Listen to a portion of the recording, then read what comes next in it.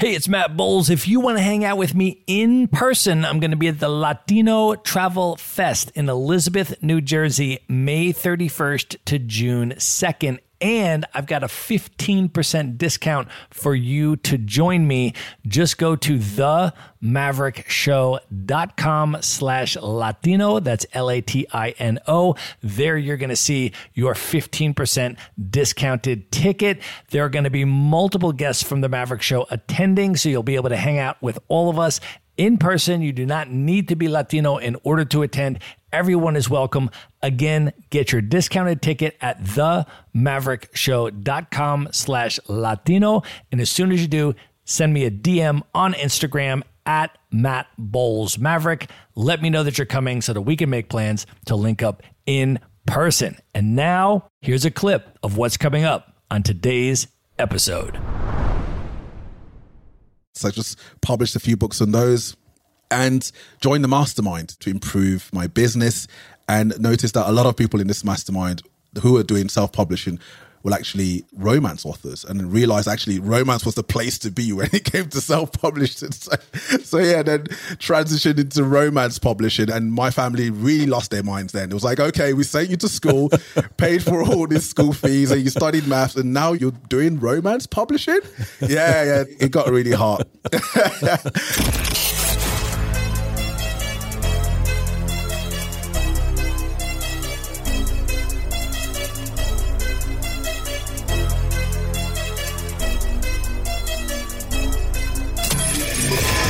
This is the Maverick Show, where you'll meet today's most interesting location-independent entrepreneurs and world travelers, and learn the strategies and tactics they use to succeed. And now, here's your host, Matt Bowles. Hey everybody, it's Matt Bowles. Welcome to the Maverick Show. My guest today is Amara Abara. He is a location-independent entrepreneur, world traveler, and a conversion rate optimization expert who helps 7- and 8-figure Shopify brands generate more revenue from their existing traffic.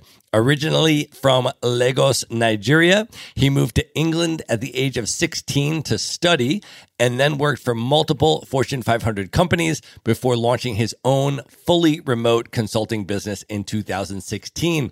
He is passionate about traveling, meditating, and optimizing his mind and body for peak performance. Amara, welcome to the show. Hey, Matt, excited to be here. Man, I am so excited to have you here, brother. Let's just start off by setting the scene and talking about where we are recording this from today. We are in person in Bansko, Bulgaria, and you and I both just last week delivered keynote speeches at the Bansko Nomad Fest. So maybe let's just start with that. First of all, you have spent a whole lot more time in Bansko than I have over the last few years. Can you share a little bit about your experience in Bansko and what it's like here for you, what you think about the town? Yeah, I love Bansko. It was actually not a very sort of traditional route in the way I came here. I was like, in 2020, I was thinking about traveling because I'd been in London for so long, and I was going to this co-working space thinking like, why am I walking from my flat in Shoreditch to this co-working space when I can be working from anywhere in the world? So I was like, yeah, 2020 is going to be my year of adventure, the final last words. But then came to Bansko and settled in here. I actually came for skiing in the first place. Came to ski because one of my mates was here, he really liked it. And in March, I actually booked a flight to Lisbon because I was meant to be touring the world and adventuring. But I ended up staying for 9 months because of COVID. Actually, it turned out to be a blessing because Bansko is lovely. You've got great diversity in nature. You can go for a cold dip if you want to, and you're just like 15 minutes away from where you're living. You can go up the mountains, go for a hike, go into the forest. So there's just so much to do out here. And yeah, just really pleasant, really good air, quality food. And it just happens to have a phenomenal co-working space, which puts on really good events. So that's how I ended up here. Yeah, I came through here briefly for about a week in 2019. It was in the wintertime in the ski season. And so now we're back in the summertime. So totally different vibe, but super beautiful, surrounded by mountains and nature and a nice little stream that runs through the middle of town. Really, really cool vibe. But how did you like the Bansko Nomad Fest? What was that like for you? Yeah, Bansko Nomad Fest was really cool. I was actually here for the first one in 2020, and it was so cool to meet people from all works of life, just like nomads, like traveling, running their own location independent projects and businesses. And it just seems to have grown. When I was here for the first time in 2020, I think there was about 70 participants. And now we have 500. So it is growing at an astronomical rate. And yeah, it's just met so many cool people from all walks of life, all parts of the world. And that's how we connected. I remember the first time, it was like a month ago, time flies, where at the co-working space, I met you. And, it was like, hey, you're from America. You seem pretty cool. And you told me you'd been to Lagos, and I nearly lost my mind. And you started talking about Afro beats and whatnot. And yeah, that's how we connected, right? It's just like, it's a great place to meet people. Let's talk about that, man. You were born and raised in Lagos, Nigeria, and you grew up and lived there until you were 16. Can you take us back there and talk about what that was like coming up in Lagos? Yeah, Lagos is a very interesting place, really high energy. I guess having not left Lagos, it was very hard for me to compare it to other places. But now I realize how much energy it's got. People there are really shooting for bigger things. The mindset there is one of a hustler's mindset. There's always a can-do attitude, which people have. So I loved growing up in Lagos, as most Lagosians will know, and most Nigerians will know, it's a country that's very religious, dominated by Christians and Muslims. So every Sunday, probably either going to church, Friday, probably going to the mosque. So very religious in that sense. And also academic attainment, achievement is also very important. You don't want to come home with a crappy report card. I can remember one time in primary school, I wasn't a very serious student. And I think I came like second to the last person in my class. And my dad was like, you want to be a truck pusher? It's like the guy has basically picked out garbage up. It's like, if you're not careful, you're going to be a truck pusher. So it was that sort of scene where people care a lot about religion. Education is really big and love to enjoy themselves as well. This is probably why Afrobeat's a thing. We love to have fun. Yeah, people are just very friendly. Well, I also want to hear about the transition that you had, because growing up in Lagos your whole life until 16, and then you moved to London, England. Can you talk about what that transition was like for you, especially when you think back at that age, what that experience was like? Yeah, sure. So quite fortuitous. My mum happens to be a British citizen. She was born in England. And so I'm just really fortunate, because there are a lot of people who didn't have that opportunity. And my mum and dad had a conversation about me potentially studying abroad. And it made sense for me to do my A-levels in England. So the best way to do that, especially if you don't have family you can stay with, you go to a boarding school. That was a transition. We're looking out for like which schools I could go to. We found a school in the Midlands in the UK. It's like a place called Skegness that most people haven't heard of. People think is in Scotland. So yeah, my dad was like, yeah, I want you to go to Skegness because I know you're a troublemaker and you're probably not going to be able to leave Skegness for London very frequently. So yeah, I ended up going to school in Skegness. Very different culture. Obviously coming from Nigeria, quite a homogenous country, and then going to England where literally not in Skegness, especially not seeing anyone like me. I actually found it quite liberating in the sense that you could just dive into another culture, learn about them and figure out what they're like. People just think about England being one country, but people that come from North England are very different from people that come from southern parts of England. So it was very interesting for me to come into that and then see how England was so diverse. Yeah, and then when you eventually got to London and you started spending time in the city of London, how was that experience with regard to the level of cultural diversity from all over the world that you find there? Yeah, it was really interesting. As I mentioned, Nigeria is very homogenous. So coming into London, you see people from India, Pakistan, you've seen people from other parts of Africa, because I hadn't actually left Nigeria. So you've seen Ghanaians for the first time, Sierra Leoneans, which was really cool. So I've seen people from other parts of Europe, like Poland. It's quite a good mix of people, a melting pot of different cultures. You learn a lot. You pick up different things, right? And you see why the country is what it is today, because it's sort of allowed an influx of people from so many different areas to bring the best of what they've got. So that was really interesting for me to see that. And when you think back on all of this growing up, how did your interest in international travel eventually develop to go outside of Nigeria and outside of England? Yeah, I caught the travel bug really early from when I was a teenager. I really wanted to leave Nigeria. Back in primary school, all my friends would be going abroad. England, they'll typically either be going to London or New York. These are the guys that have got quite a bit of money. And I really wanted to go as well. Mom, when are we going to go on holiday? Because those guys would come back with their Air Force Ones and their jerseys, and I'm really jealous. So I really wanted to leave. And I was like, yeah, I just wanted to find the best opportunity for me to leave. And I knew that's going to be through my education. If I do well in school, potentially be going to university abroad. So that was kind of what started it off. But then when I came to England and saw the diversity of different cultures, I was like, hey, there's more to this than just Europe and England. At school, I was just thinking about, okay, what would be another language to learn? And I saw what was going on in China and how the economy was just skyrocketing at a phenomenal rate. And I was like, okay, I'm gonna try and learn Chinese. So first year university, rather than going back to London and looking for like the standard like waiter job at a restaurant, I decided, no, I'm going to spend my summer in Beijing. So yeah, it was quite spontaneous. Went out to Beijing and booked a language school to learn Chinese, and also stayed with a host family who couldn't speak any English. It's just quite funny because we had to use a lot of hand gestures at the start. So yeah, that's kind of what started it off, and yeah, it's led to further travel. What was the experience like in Beijing? Because you were only like 19 when you went to do that. And that obviously is an extremely different culture than either Nigeria or England. So when you think back on that time, what was that experience like for you at that age, and what impact do you think it ultimately had on you? Yeah, I just had a blast. I had a great time. My journey didn't start off really good. So I landed in the airport. I'm not sure if you've been to China or maybe other sort of Asian countries.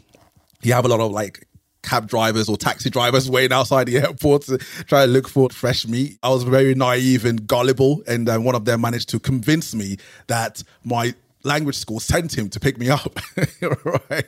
And bring a fresh-faced 19-year-old, I believed him. And one thing led to another, got into the cab, and before you know it, I'm like stuck in the middle of nowhere in Beijing. He told me, yeah, that's your language school. I went up there, was like, no, this is not your language school. And before I could get back to the cab driver, he'd gone with my money.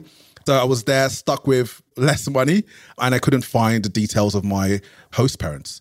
So yeah, it was a bit of a frightening situation, freaking out a little bit. Thankfully, I was able to get in contact with my school. They put me in contact with my host family. But besides that, everything was just, in terms of the experience, was just amazing. I couldn't say nothing but nice things about the people I met there. They were very friendly. I wasn't expecting such great hospitality. We, at 19, went to so many nightclubs there and like had fun. Went out with my language school classmates, had a really good time, and then went to a beer festival actually in Qingdao Jiuye, which is like a Chinese beer festival. That's amazing because it's totally different from the beer festivals you have in England. That was cool, man. I really love that. That's amazing, man. And then after that, kind of coming up in London and coming of age in London, I mean, I also want to ask you about the African diaspora scene in London, the Afro beats scene in general, because this has come to my attention, I feel like more recently, because after spending time in Nigeria and Ghana and West Africa and really getting into all of these Afro beats, I start looking up all of these artists, man, and like half of them live in London. Yeah. So can you share a little bit about that dynamic and what that whole cultural element is like in London? Yeah, there's a strong Nigerian community in London. It's either people congregating in London or somewhere in the US. This is kind of where we are in terms of concentration. These are the two main diasporas, right? London, or I'd say Texas or New York, but London especially, and the access to England is much easier than other places. And a lot of Nigerians already have relatives there. So it makes sense that the Afrobeat scene there is also hot. It's really interesting to see how many artists actually were Nigerian artist was born and bred in London, like Malik Berry. He's also from London as well, obviously got Nigerian roots. It's just really interesting to see how it's just blown up over time. Yeah, it's so amazing, man. I want to go back to London specifically to check out some of that kind of stuff now, man. I mean, just amazing things going on there. Well, let me ask you this. Can you talk a little bit about your professional trajectory? So you get back to England, and then as you're going on your career path, I'm super curious about sort of what your journey was that ultimately led you to entrepreneurship. Yeah, 100%. So I did maths at university, so got sort of data analytics background, went into consulting at Accenture, and after that, I kind of got disenchanted by the whole consulting thing, kind of shipping you off to different places. Got really good experience from that, but I wanted to sort of dive in more into data. So then, worked for a German company as a data scientist, and I just decided, you know what, I've had a good time, working, but now I want to do my own thing. And this is kind of what led me into online marketing. Can you talk a little bit about the transition to entrepreneurship from working at a corporate job to making that leap and saying, I'm going to go on my own now, I'm going to build my own business? How was that for you? Yeah, that was a bit scary. A lot of people thought I'd lost my mind, especially in my family. It's all about going to school, get straight A's, get your degree, and you work for a stable company. This is kind of what most of my family members have taken. So from I was saying to my mum, a couple of my aunties and uncles, like, maybe you want to check up on this guy, maybe take him to some psychiatric evaluation to make sure he's okay. He wants to leave this really good job. I just didn't feel like in the sort of corporate space, it wasn't for me. I wanted to have a bit more freedom over my time and where I was. And I didn't think that I could find that there. So I decided to leave. And as most people do, you probably find something on YouTube, someone selling like a program, and stumbled onto this program that I think he was selling how to self-publish books on Amazon. This was my first foray into entrepreneurship.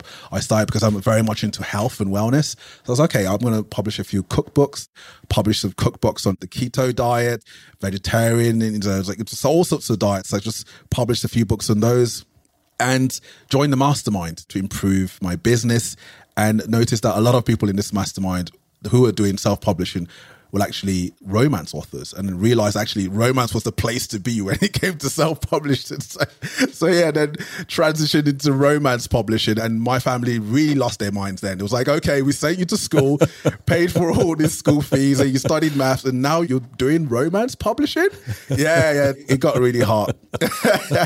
So did that for a bit and just really understood, because obviously it helped me dive into the dynamics between men and women. You need to sort of flesh that out in the story. So that was quite educated. But at some point I was like, I'm not actually reading this book. So I want to sell things I actually care about. And that's when I moved on from there to e-com, because I had this dream of one day opening up a supplement brand. So I was like, okay, I need to learn about e-com. So transitioned into Facebook ads, learn a lot about Facebook ads. Had an agency, we're helping e-com clients to do Facebook ads, drive traffic. But one thing I noticed was that they were driving a lot of traffic and brute forcing traffic to the store. But in most cases, the traffic wasn't really converting. Actually, based on my skill set, my understanding of data, being very numerate, maybe I should be doing CRO, which is conversion rate optimization. So helping them understand where the leaks are on their store by doing some data analysis. And that's how I got into CRO. Well, one of the things that I was super impressed with just in terms of researching you and hearing your presentation and everything, which I think is the case with most successful entrepreneurs, is that you have chosen a really specific niche specialty. You're an expert in conversion rate optimization, specifically for e-commerce businesses that are at the 7 to 8 figure revenue level. Like, you have an incredibly specific target market avatar, an incredibly specific niche area of expertise. You do this one thing, and you do this one thing for these particular type of clients. And so I think that's the first thing that I think is really important to note. And what I would love to do with that regard is kind of dive into a little bit of your expertise, because we have a lot of entrepreneurs that listen to the podcast, even people that run businesses that are not e-com. Most of the principles still apply in terms of understanding. One of the things that you talk about is the importance of understanding that your overall revenue is related to 4 major components: how much traffic you're getting, what your conversion rate percentages of that traffic, what the average order value is in terms of how much money they're spending with you, and then how frequently they buy, and are they repeat customers and that kind of stuff. And that all of these things ultimately then equate to your revenue. And that's the case with pretty much any business, whether it's e-com or it's not. And so I would love to dive into those things a little bit deeper with you and talk about some of the things that you do in terms of helping businesses to optimize and improve these different areas of their company. Yeah, 100%. So I really like that formula, because a lot of the people complicate, what's required to grow their business. Where clients start getting it super complicated and they start freaking out about all the things they should be doing because they're looking at their competitors. I've always bring them back to this formula. Focus on your traffic, focus on how well it's converting, focus on how much people are spending with you on your store, your AOV, and focus on bringing them back. So this is it. So my specialty is really focused on the CRO, so the conversion side of things, improving the AOV, and also bringing people back. But I can also talk about the importance of traffic, making sure that you're not only focused on paid traffic, which is great. You're probably running Facebook ads. If you're an entrepreneur listening to this, you're probably doing something related to that. But making sure that you're not super dependent on paid ads, making sure that you've got an organic traffic strategy, because you can't really control what happens on these platforms. They might change their algorithms. You may lose your account. A lot of people could probably empathize with what it's like to lose your Facebook account and having to deal with Facebook support. So you want to make sure that you diversify your traffic sources once you've got that covered using search, using things like the Dream 100, which Russell Brunson talks about quite a lot, you can do a lot of things to make sure that you're diversifying your organic traffic. Let's go into some of those techniques a little bit and extrapolate and share what they are and how to sort of use them. Because your presentation that you did here at the Nomad Fest was called How to Double Your Ecom Revenue Without Increasing Your Ad Spend. Basically, how to do this stuff without needing to spend money on paid ads, which I think was incredibly valuable. The room was packed and people got a lot of value out of it. So I'd love to see if you could go a little bit more into some of your tips for increasing your organic search traffic, your word of mouth traffic, and maybe explain a little bit more what the Dream 100 technique is and how that works. Yeah, sure. So with search traffic, you want to make sure that you're creating really valuable content to start with. That's really the table stakes. And then once you do that, you want to make sure you're promoting that content, for backlinks.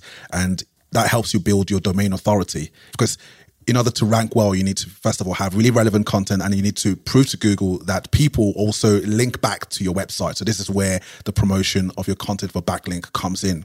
And also, another thing that a lot of people don't focus on is looking out for where their audience is congregating already, right? If there are forums where people are congregating, speaking about topics related to the products and services you are selling, then you want to be there and you want to be active. Potentially ask a question that's related to a blog post you've written.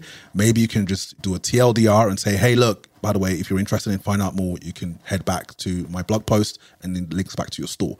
So these are ways you can improve your organic traffic. Because e-com businesses think this is just for content businesses, affiliate businesses. But for e-com stores that really leverage on this, you will have a massive competitive advantage to people who are just relying on paid traffic, because you're getting free traffic then. And then so let's move on to word of mouth. Word of mouth, really cool. Basically, you're looking at how can you get people to talk about you without incentivizing them to do so. Because a lot of people will think about word of mouth as, I'm going to give these customers a 20% voucher to say good things about me. But no, it's about how can you deliver an amazing product, build an amazing community that inspires people to talk about what your brand stands for and how they've had an amazing experience with your product. So that's kind of the word of mouth marketing side of things. And if anyone's kind of really keen to see how a brand has done this really well, have a look at Glossier. They're the masters, billion-dollar brand, 1.2 billion, and only 20% of their traffic comes from paid. That's a really good brand right there. And the last one to talk about is the Dream 100. And Russell Brunson talks about this. It's about curating a list of people who inspire you, who've got like shared values. Once you do this, figuring out how you can get closer to them. And the reason why you want to get closer to them is because these people have curated an audience that you would classify as your ideal customers. So they already have your ideal customers. So that's why you want to get closer to them. You want to do that in a way that adds value to them.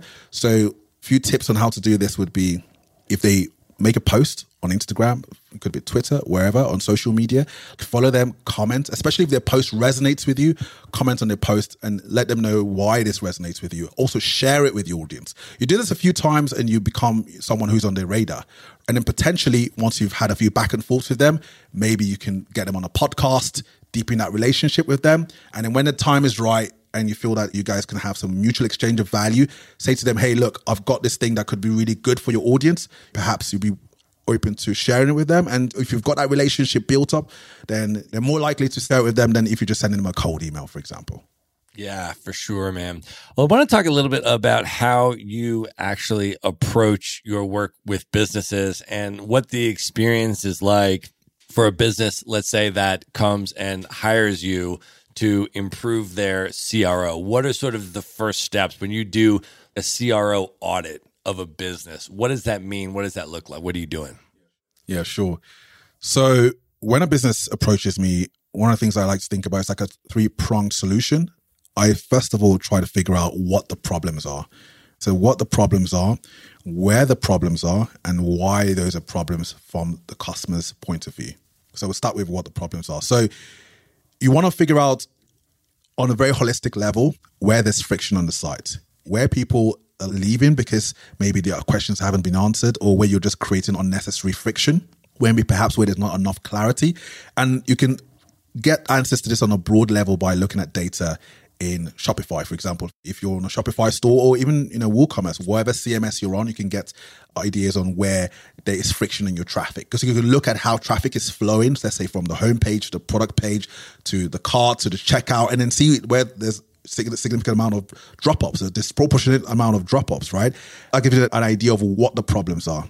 Also, Google Analytics is a really good way to figure out what the problems are. By the way, good tip for your listeners. If you're not on GA4, you want to make sure you transition to GA4 because the existing version of Google Analytics is not going to be available next year. So make sure your business is transitioning over. So we've talked about what the problems are and how I figure out what those are. Then what I try to do is once I understand on a broad level what's happening in the store, I want to dive in deep and figure out where it's happening. I do this by looking at heat maps. So you guys have probably heard about Hotjar, Microsoft Clarity. These are tools that allow you to create heat maps of your store. So you see exactly what people are interested in, what they're not interested in, where maybe there are rage clicks, buttons that may not be working, or where people are getting stuck. And you can also watch live recordings of people on your store. All right, this is very handy when you want to say, okay, I understand that this is a problem and there may be a problem here, but what exactly is causing that problem? This is where heat maps come in. So we talked about what the problems are, where they are, but at the end of the day, you don't just want to look at it in isolation. You want to look at it through the eyes of your customers. Why do your customers think these things are problems? And this is where qualitative analysis comes in. And I would recommend for any of your listeners, if you've got an e-com store or any business that's online, you want to make sure you've got live chat. Have live chat installed on your store so you can start having conversations, because the chances are if someone's having a problem on your store and they're frustrated, they want to speak to somebody. And if there's no live chat there and they have to send you an email or use your form, then you're just creating unnecessary friction. So have a live chat functionality there where they can speak to you, and this enables you to gather really good chat logs, which you can analyze over time. Another thing as well that could be really good to figure out why these are problems is when people have bought from you. Typically, if people send surveys at all, they will probably send surveys like a week later, 2 weeks later.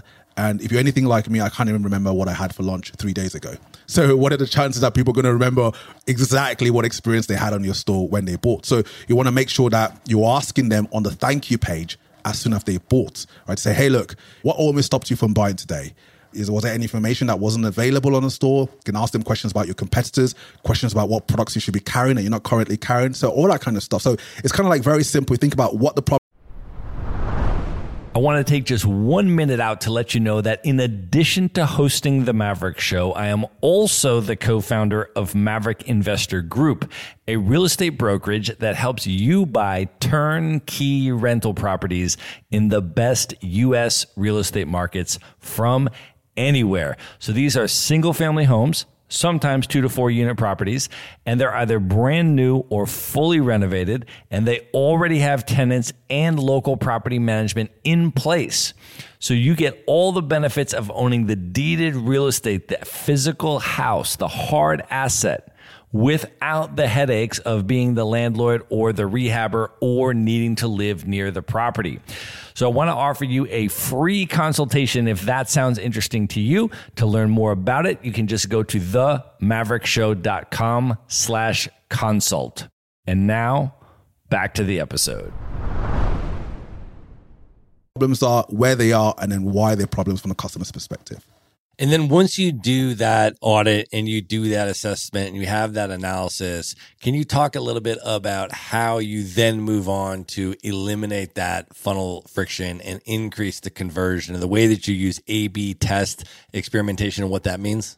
Yeah, absolutely. So back in the day, I had an e-com store, and I know what it's like for, e-com store owners, because they want to fiddle with stuff. They want to meddle. They want to change stuff based on what they think is going to drive really good performance, right? But I try to say that opinions don't drive performance. You want to use data-driven insights. Data-driven insights is what drives behavior, not opinions.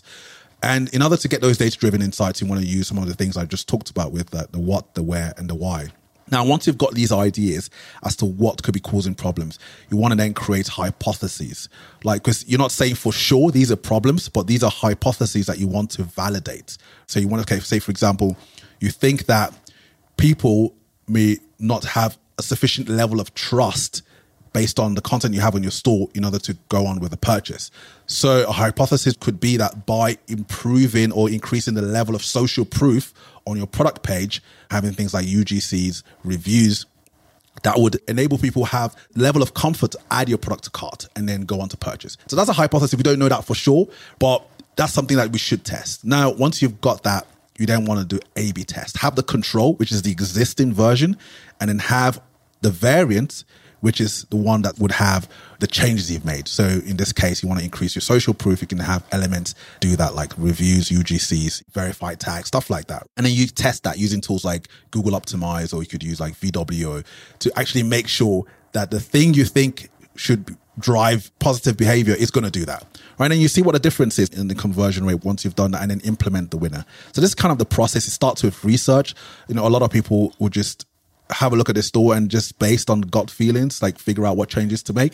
But I usually like to say CRO is 80% research, 20% implementation, research heavy. And this is where you get the ideas. And then once you get the ideas, you want to validate them using an A/B testing process.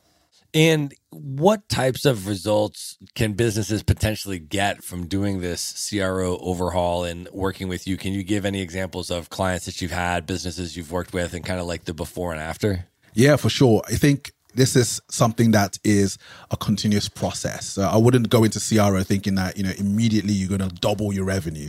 You want to compound these results over time. Just think about if you're able to have a CRO process in place where every quarter you're improving your conversion rate by 15%. Actually, I'd like to focus more on average revenue per user rather than conversion rate, because there are a lot of things you can do to improve your conversion rate. I just have to slash the prices, right? And the conversion rate would improve. So I'm more interested in average revenue per user. That's more of a holistic metric to look at. And if you can improve this metric every quarter, say by, very conservatively, 10%, in a couple of years, your business will be very different. You have a very, very different business. So this is kind of the conversations I have with my clients. Like, hey, look, don't look at it like, we're running all this tests and some tests work and some tests don't work. It's about the long game. And some businesses I've worked with, I've seen results where within a year they've been able to improve their conversion rates and average revenue per user by 50%. Some of them have doubled it over time. Every business is really different. So it really depends on where you're starting from and how willing you are to really dive into the process of experimentation. That's awesome, man. Well, I want to ask you some questions as an entrepreneur. And the first thing I think I want to ask you about is your mindset optimization. And I know you're really into that. Can you talk a little bit about your mindset as an entrepreneur and some of the things that you do and prioritize in that regard? Yeah, sure. As a fellow entrepreneur, there's so many things that we're meant to focus on. We're meant to be doing this, and there's just so many hacks out there. So I try to bring it back to the basics. How does my body and my mind feel? Because it's through this that I'm going to be able to serve my customers, my clients. And it's through this that I'm going to be able to do my best work. So I like to try and focus on the basics, like sleep, for example, because I've noticed that if I don't have really good sleep, I don't really care how optimized my office is, whether I'm using the best Mac or not. I'm just not going to be as effective. So just start with sleep and figure out how to optimize my sleep, try and track it as best as I can, and do things that would enable me start the day feeling fresh. So that's kind of how I do that. And then looking at my diet, because at the end of the day, food is fuel. And of course, we want to enjoy it. But as much as possible, looking at food as fuel and looking at how you can have really high quality fuel that helps you achieve your goals is one way they can get the most out of it. So obviously, if you have a salad for lunch compared to a pizza, you're going to feel very different. And that's going to have a knock-on effect on how you do your work and how you show up. So that's kind of how I think about the basics there and working out. The days where I get up in the morning and I'm like feeling like, I don't want to work out. I just feel like today is not the day for it. I find out when I do, I just have a different day. Things that are worrying me and maybe I'm in a loop inside my head just dissolve. So I kind of look at it as sleep, exercise, workout, and then you can layer on top of that stuff like supplements, but try as much as possible to get the basics right before layering the supplements on top of that. And can you talk about, in particular, life as a nomad and life as a traveler when you're spending time in different countries and different time zones and there's cool stuff that you want to see and do in all of these places? How do you structure your workday and optimize your productivity while traveling? That's a really interesting one. It can be quite challenging. And I'm a guy that I love traveling, love exploring, but I also like a bit of structure and making sure that wherever I am, I'm set up to show up and actually be super productive. So this is a travel hack that I could give your community, is really making sure that wherever you're going to be staying is optimized for work. Of course, you want to have fun outside that, but if you're going to be working, you want to make sure that wherever you're staying is optimized for that. And One thing that me and my girlfriend have done regularly is rather than go on Airbnb and think about, okay, where do we want to go? We think about what do we want an Airbnb to have where we want to go. So we start from there and think about, okay, it needs to have like laptop friendly desks. There needs to be like a potential gym nearby, like place where we can get organic food. And then that then would then decide where we go to. So you could actually end up somewhere that you would have never have been to otherwise, because if you just went down the typical route, I want to go to Lisbon, you go to like the stereotypical places. But if you start with, okay, look, this is what I want the accommodation to look like, then you could end up in a really random city which you wouldn't have visited if you didn't do that. So it's kind of like thinking about how can you make sure that the environment, because I believe environment is destiny. So if you shape your environment properly, then you're going to get the results you want. So this is kind of how I ensure that I'm productive. And then of course, get the work done during the day, and in the night you can relax, you go to whatever restaurant you want to go to, and then set up the weekend properly so to explore as much as possible. I love it, man. Well, I definitely want to talk to you about some of the travels that you have done while running your business. One of the places that you and I both really appreciate is Turkey and the city of Istanbul in particular. Would love to hear about your experiences in Turkey. Yeah, Turkey is an amazing place. Actually reminded me a bit of Lagos.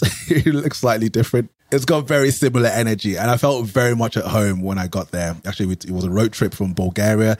We went to a few places in Bulgaria and then headed to Istanbul.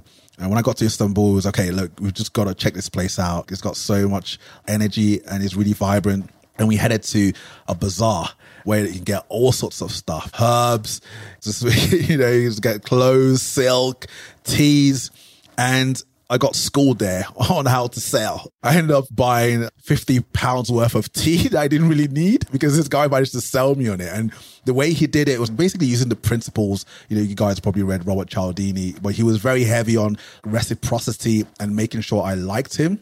Built rapport, told me about places in London he'd been to, or maybe he'd never even been to. Maybe he's just got a list of what to say when the customers come around. It's like, yeah, I've been to this place, blah, blah, blah. Built rapport with me, sat me down in his shop, gave me really nice tea, served me biscuits. And by the end of it, I was like, I've got to buy from this guy. I feel like I know this guy now. So I ended up buying loads of tea from him. And funny enough, I actually didn't drink the tea. It was a really good lesson on how to sell.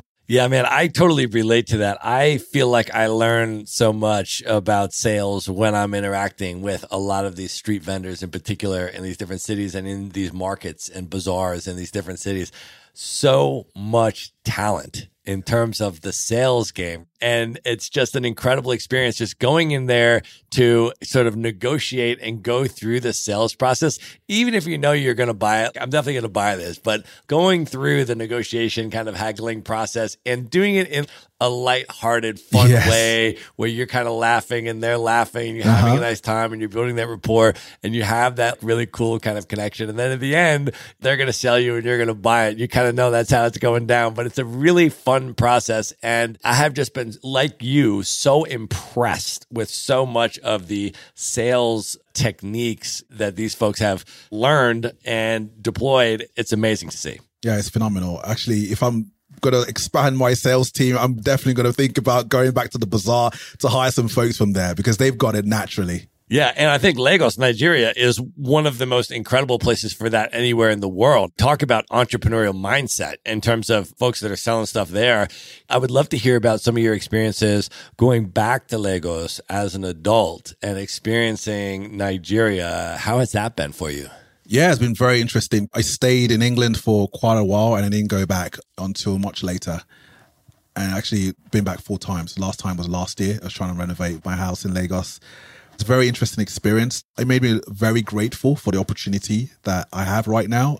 I was just kind of born a British citizen just by the virtue of my mom being a British citizen, right? I didn't earn it, right? So I was like, okay, this guy is a lot smarter than I am. A lot of them are doing really good stuff, but they just don't have the opportunity to be in England. So it made me very appreciative of the fact that I've got this passport that gives me access to the rest of the world. And also, it just also made me appreciate the hustler mindset that we talked about back then. These guys, they don't give excuses, man. You're on the road, and because we don't have countries set up in a way that can't necessarily take care of themselves, we don't have a social blanket like you have in the Medicaid and social security in the US and in the UK. People can go on the dole if they don't have a job. There's nothing like that in Nigeria. So people you really need to figure it out yourself. So you've got kids or teenagers, people just like hustling on the street, selling stuff. And it sort of infuses you with energy to like go back and be like, no excuses. Just get on with it, because there are people who have less than you have who are actually just crushing it. That's amazing, man. Well, what have been some of the fun highlights of going to Lagos, particularly going there in December? Can you describe for people that have never been to Lagos and why people might want to go to Lagos? What is it like, man? Yeah, I mean, if you love to party, Lagos is a good place for that, especially during Christmas. Yeah, we definitely let loose during Christmas. There's a lot of drinking and eating, a lot of jollof rice, and it's like Starby and Gouda flowing around. A good place to go to would be the Shrine. If you've heard about Fela and Nkolapo Kuti, this is where he came up. So you definitely want to go to the Shrine if you want to listen to the original Afro beats. So that's a good place to go if you're interested in art. The Nika Art Gallery. Her story is amazing, how she came up and how it is for female entrepreneurs in Nigeria. So they're slightly different than it is over here. So they have more friction over there. So go over there and see what she's built. It's really amazing. The Lekki Conservatory Center is also a really good place to go if you want to be near the beach. Lekki Beach is amazing. Really good food, really good suya. If you're into meat, you'd love that as well. So yeah, these are some places I would definitely recommend. So I had the amazing fortune of meeting Nikkei in person. I was at the gallery, which is unbelievable. I mean, it is one of the most incredible art galleries I have seen anywhere in the world. I mean, period. It was unbelievable.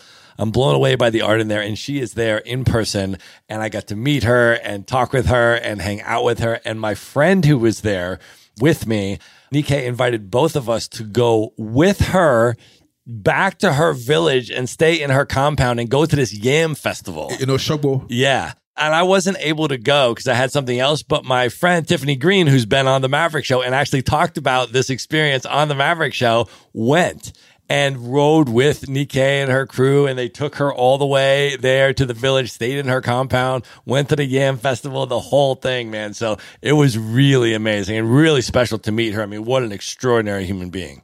Yeah, funny story, actually. I was telling you I was working out of this co-working space in Shoreditch, and I was sitting next to this mixed race lady, and we were chatting with her, and it turns out that she's Nikkei's daughter.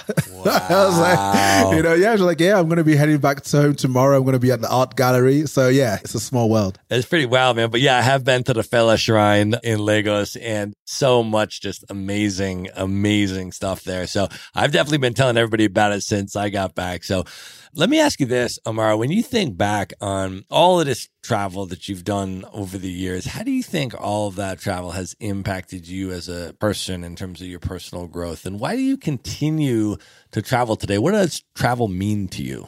Coming from where I've come from and knowing that I've been privileged with this passport, the British passport, and it's given me access, why wouldn't I make the most out of it? I didn't want to just be in London. I want to see the world and going to different parts of the world, especially being from Nigeria and like experiencing life in England, gone to China and all these different places. It gives you perspectives on different cultures and helps you empathize with them. It's like, okay, this is why they do things like that. And also helps you create art for yourself, be it your business where you can infuse learnings from these different cultures into what you're doing. Enables you to stay away from the sameness. Because if your competitors are all getting their ideas from where they are, then all the products and ideas are going to be the same. So I think travel enables me to see different things and gives me inspiration that I can bring back into my life, just not only to improve my life, but also my business. I love that, man. Well, I think that is an amazing place to end the main portion of this interview. And at this point, Amara, are you ready to move in to the lightning round? Let's do it. Let's do it. The lightning round. All right, man. First question. I did not prep you for this, but I have confidence you can do this off the top. Which country has better jollof, Nigeria or Ghana? Of course, I'm going to rep Nigeria, right? I mean, Ghanaians do have really good jollof rice, but yes, it's going to be Nigeria. Can you explain for folks that have not had jollof rice yet what it is and what the significance of this dish is? Yeah, so jollof rice is a mixture of rice as well as tomato stew. So it starts off with tomato stew that's sort of brewed with really good stock. If you're into chicken, beef, whatever it is, like it's brewed in that stock. And at the end, you put the rice in and you let it simmer. Just leave it to simmer for a bit. And you can have it with plantain, have it with like, meat, whatever it is, have it with a nice cold drink. Yeah, I definitely recommend if you haven't had jollof rice in London, go to Mama Calabar. She will hook you up with some good jollof rice, so you probably know where to get in the US. But yeah, highly recommend it. Amazing. All right, Amara, what is one book that has significantly impacted you over the years you'd most recommend people should read? Right. So a lot of books have had big impact on me. I love books because you can dive into people's minds, the people who have really put together their artwork, spend a lot of time putting together that. And one book that stands out all the time for me is 4,000 Weeks by Oliver Burkeman. And the reason why this book has had a big impact on me, it's enabled me to appreciate time. I'm interested in productivity, but a lot of productivity books out there focus more on the tools and tactics of being productive. But this guy, it's like unveils why you should be productive from the point of view like you don't actually have that much time. You think you're immortal, right? And we all know this intuitively. He helps you understand it. And this book really helped me understand why we should look at it from sometimes like we are time rather than looking at time as an abstract notion or like a clock on the wall. We are being spent. And once you understand the fact that you're being spent, it puts things into a whole different perspective, right? That's amazing. I have not read that book. I'm going to go get it right away. And we're, of course, going to link it up in the show notes as well so everybody else can find it there. Amara, what is one travel hack that you use that you can recommend to people? Yeah, I'd say the one that has worked for us is the one I shared earlier. If you're flexible and you're not really that fussed about the city you go to and you just want to have an interesting wild experience, I'd say start from the rooms. Start from the Airbnbs that you want to stay in. Pick the ones that have really good beds. You can see that, laptop friendly desks, places that are close to a gym. Maybe they've got like a nice organic store there. Spec out the house and then figure out where the house is and go there. And it just gives you a whole different experience than people who just like just go to the bog standard locations that we all know. I love it, man. All right, if you could have dinner with any one person who's currently alive today that you've never met, who would you choose? I've got to say Naval Ravikant. Yeah, he dropped some bombs on Twitter, if you know him, and he's got an almanac as well that was put together. And the reason I like him is that he's able to distill complex ideas into very simple tweets, sentences. His stuff, his content is just dense with wisdom. So I feel like he's the kind of person that, if you spend an hour with, 2 hours with, having some dinner, you'd get so much more out of it because he's able to just convey so much in terms of wisdom within a short space of time. He's an angel investor, founder of Angel List, early investor in Uber and whatnot. So yeah, that would be the guy I'd go for. That would be an incredible dinner. All right, Amara, knowing everything that you know now, if you could go back in time and give one piece of advice to your 18-year-old self, what would you say to 18-year-old Amara? This is advice that I'd like to take more seriously now. If I could go back, I would definitely teach him about compound interest and just let him understand just how you'd understand it technically, but let him really understand it from how it could impact his life and understand it from the point of view that it's not just about compounding returns in the market, but compounding in every area of your life. Relationships. How can you compound the benefits you're getting from your relationships? How could you compound the benefits you're getting from your health? All aspects of life is something that I would help him appreciate a bit more. All right, of all the places that you've now been in the world, what are your top 3 favorite travel destinations you'd most recommend other people should at least visit? I'm in Hamburg now, and there's a reason for that. I love Hamburg. I'd say it's a piss off a few Londoners there, but it's a less neurotic version of London. You've got access to really cool nature, good quality of life, and I really love Hamburg. But apart from that, I enjoyed going to Cape Town. Having been in Africa for the first 16 years, I've never lived in another African country apart from Nigeria. So it's really interesting to visit South Africa and see Africa from a different lens. And Cape Town was very cool. Amazing culinary game there. Their food is amazing. And the culture there is also phenomenal. One more place I would say Istanbul. If you're interested in figuring out the energy that we're talking about and also learning a bit about sales, I'd say definitely go to Istanbul. Amazing. All right. What are your top 3 bucket list destinations? These are places you've never been, highest on your list you'd most love to see. Right. So I'd love to see more of Africa. So I want to go to Ghana to actually see whether the jollof rice is actually, I want to sample it for sure. So I'd start with that. And then Tokyo. I've done China, but understand is very different to Japan. I want to see the difference. Also very interested in like meditation. So exploring like Zen meditation as well would be cool there. And Austin, Texas. That seems to be the hottest place right now in the US, right? So yeah, I would love to also check that out. Very cool. Yeah, no, you and I had a conversation about Austin the other day, and I was recommending that if you're going to go there, see if you can get it to overlap with the South by Southwest festival, because that is really something to behold. That's a great tip. Yeah, man. All right, Amara, for the last question, I'm going to ask you to name your top 5 favorite Afrobeat artists. Whoa. Before we name the 5, I'm wondering if you can just share a little bit about Afrobeats in general and what they mean to you and why you love the music genre. Yeah, so growing up, I was a big fan of hip hop and R&B, and I still am a big fan of hip hop and R&B.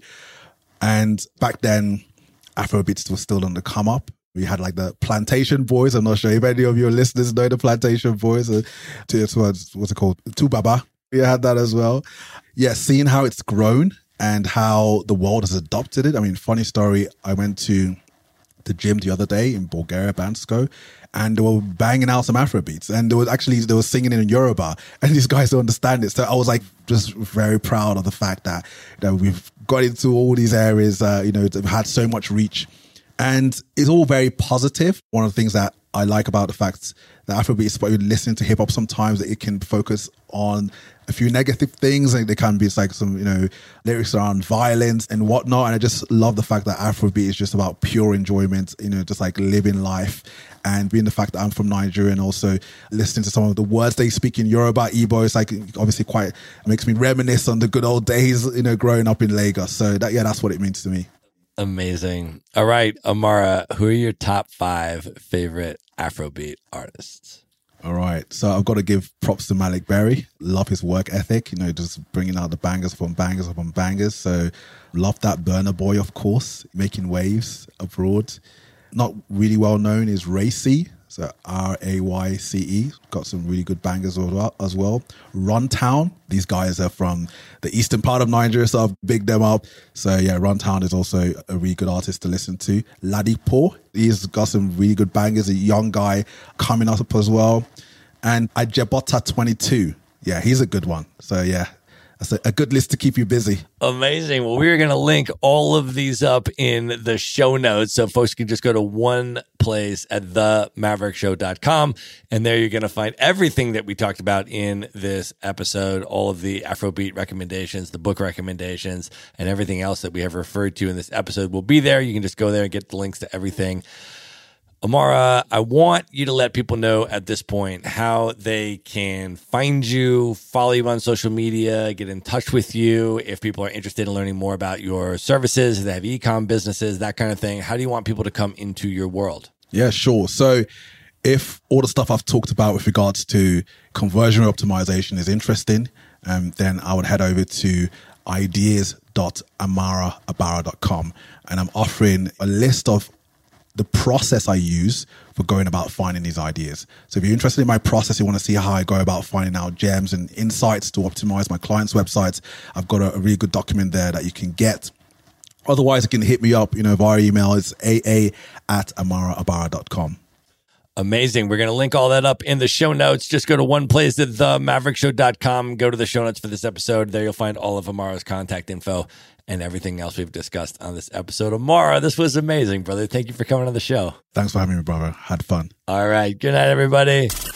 Be sure to visit the show notes page at themaverickshow.com for direct links to all the books, people, and resources mentioned in this episode. You'll find all that and much more at themaverickshow.com. Learn how Maverick Investor Group can help you buy cash flowing rental properties in the best U.S. real estate markets, regardless of where you live. Schedule a free phone consult today at themaverickshow.com/consult. Now you can buy rental properties with tenants and local property management in place, so you don't have to be a landlord or a rehabber. To get your questions answered and discuss how Maverick Investor Group can help you meet your real estate investing goals, schedule your free phone consult today at themaverickshow.com/consult. If you like podcasts, you will love audiobooks, and you can get your first one for free. at themaverickshow.com/audiobook. Whether you want the latest best-selling novels or books on investing, business, or travel, try your first audiobook for free at themaverickshow.com/audiobook.